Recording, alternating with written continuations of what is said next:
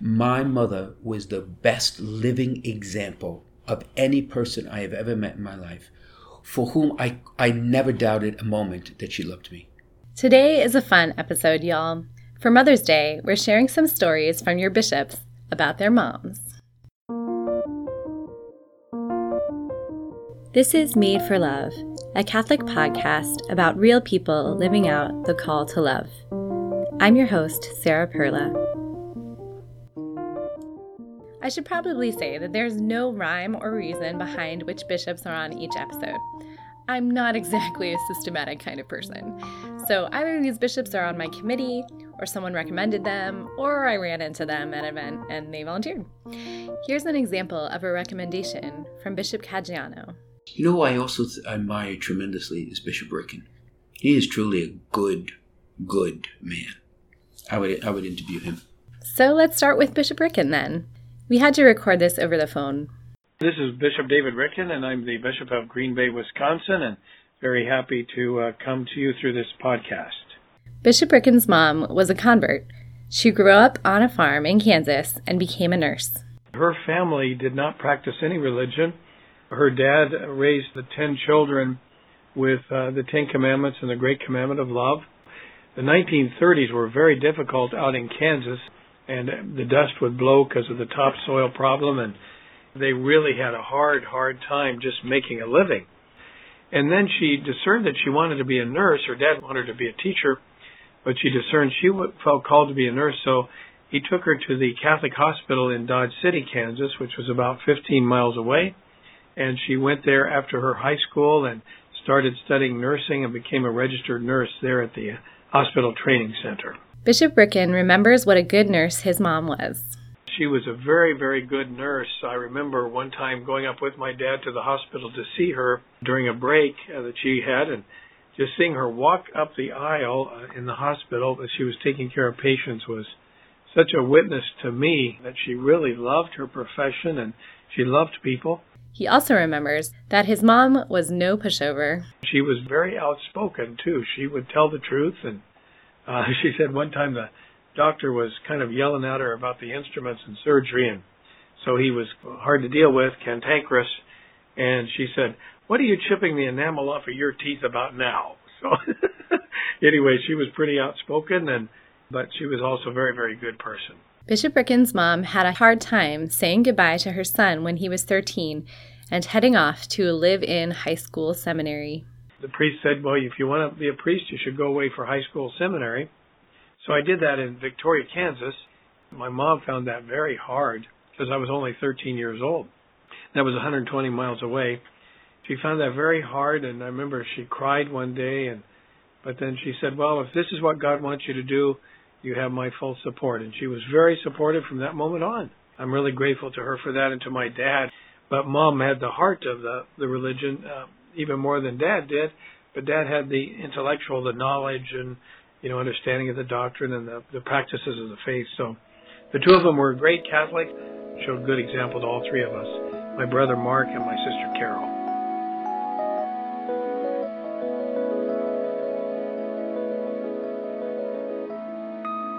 Next, let's hear from Chicago's Bishop Rassis. Well, I'm Bishop George Rassis from Chicago, auxiliary bishop there. Bishop Rassis's parents have a total meet-cute story.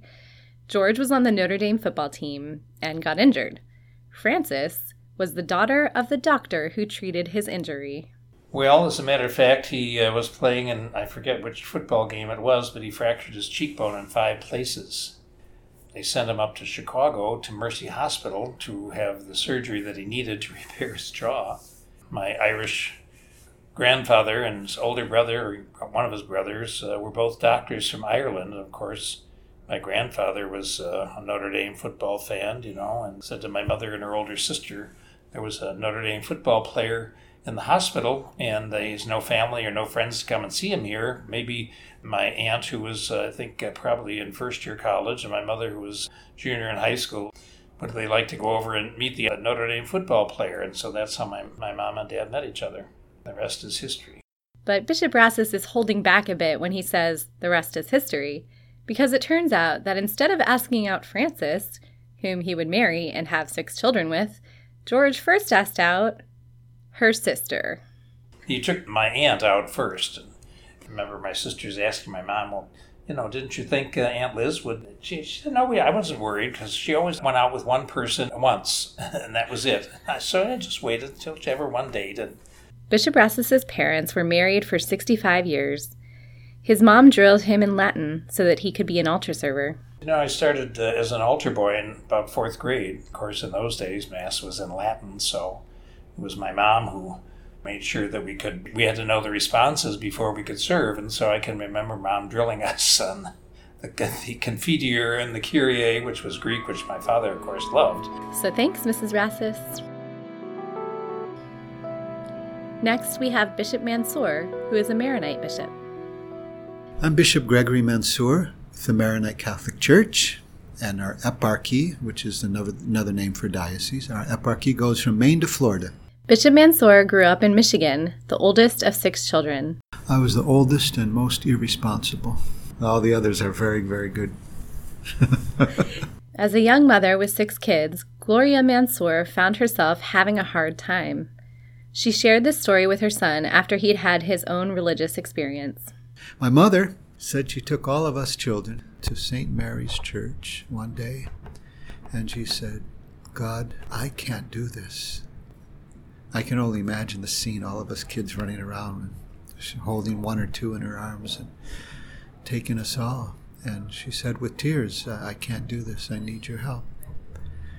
So with that, that's one of my most beautiful experiences of my mother. Not just all the different ways in which she raised us with lots of love and lots of tears and strict hand, but a loving hand, a forgiving hand. Bishop Mansour says that as a kid, he couldn't tell that his mom was struggling. I remember going to church with the kids and my mom, but I had no idea as a little guy, maybe 8 years old or 9 years old, what my mom was going through. Gloria went back to school to get an associate's degree. When she took a psychology class, she came home upset. She came home one day really distressed. Oh my God, I did everything wrong. I did everything wrong. I said, Mom, we didn't turn out that badly. We turned out okay. No, everything I did wrong.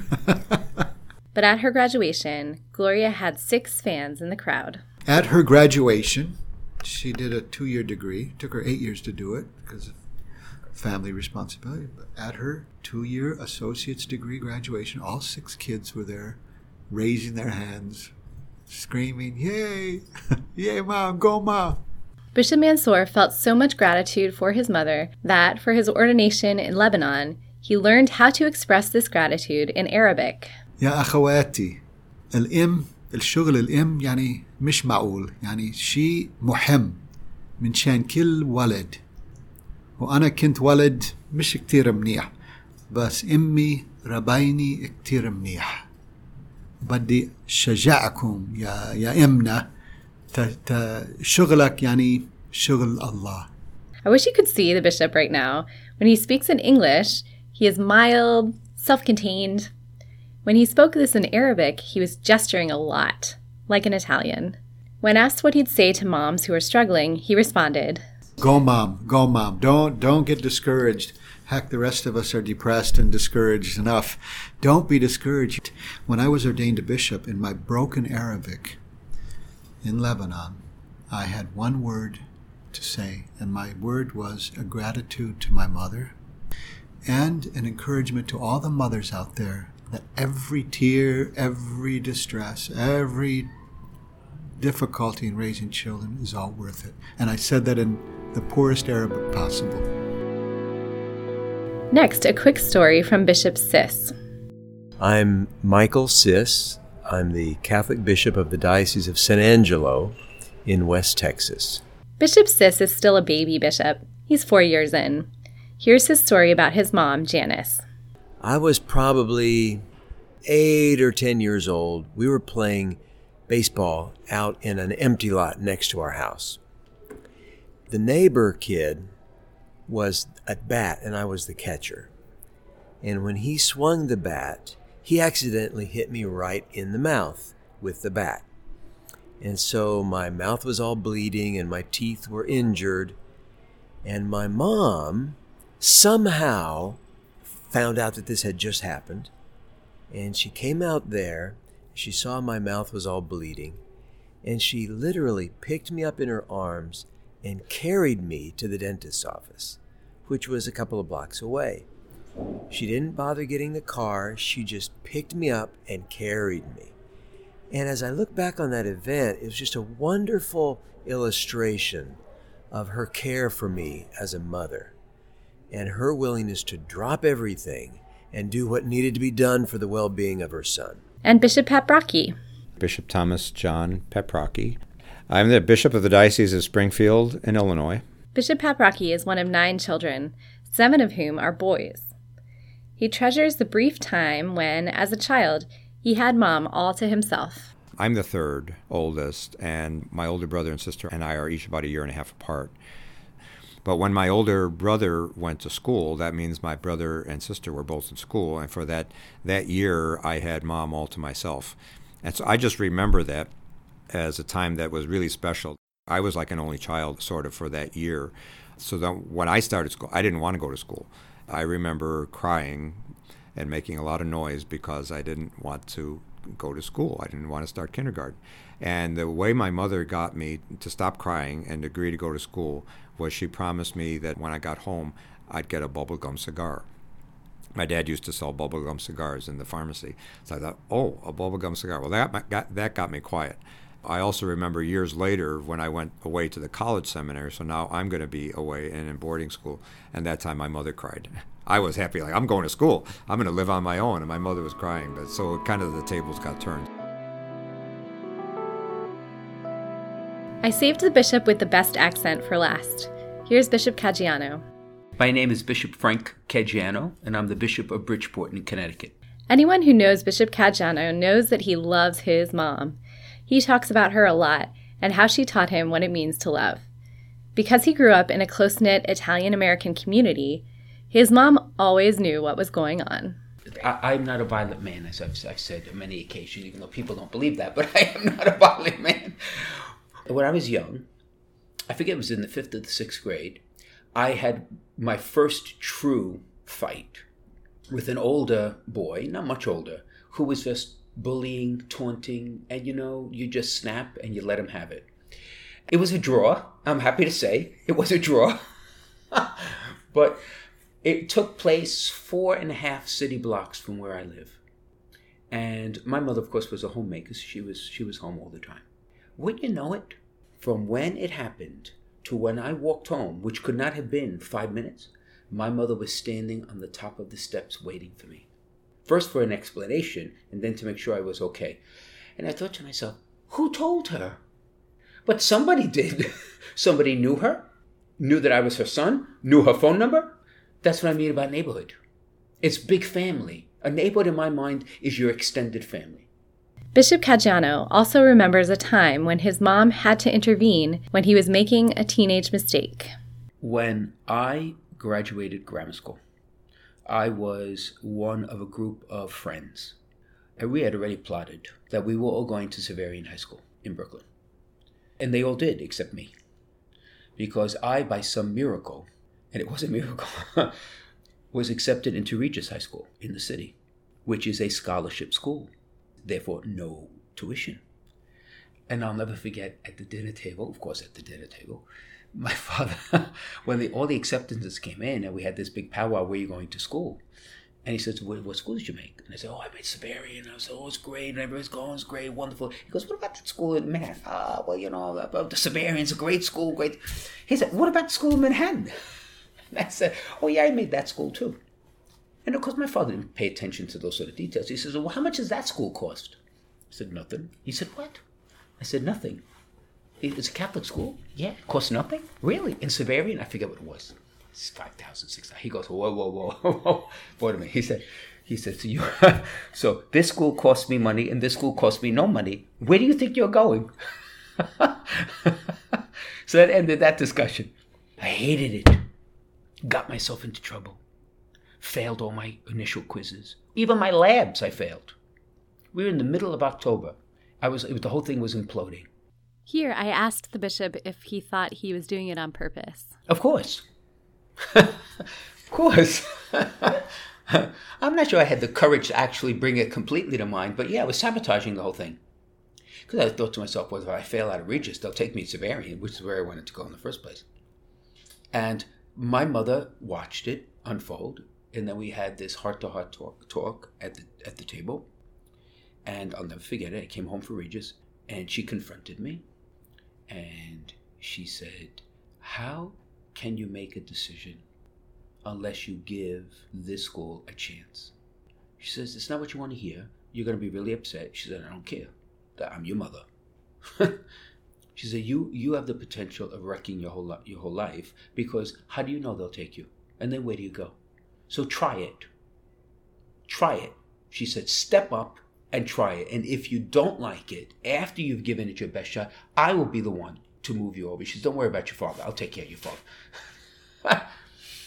All right, so she told me, and yet I knew she loved me. And I said, you know what, she's right. It took me about a couple of days to get to that conclusion. And then I did apply myself. I graduated third in my class. And I grew to appreciate it. It was only probably at the end of sophomore year I could actually say I loved it, because it was really a lot of work. So now looking back, it's one of my greatest blessings. But you see, that's what love does. Saints save you from disaster, don't they? Bishop Caggiano notes that in today's world, many people do not understand that they are lovable.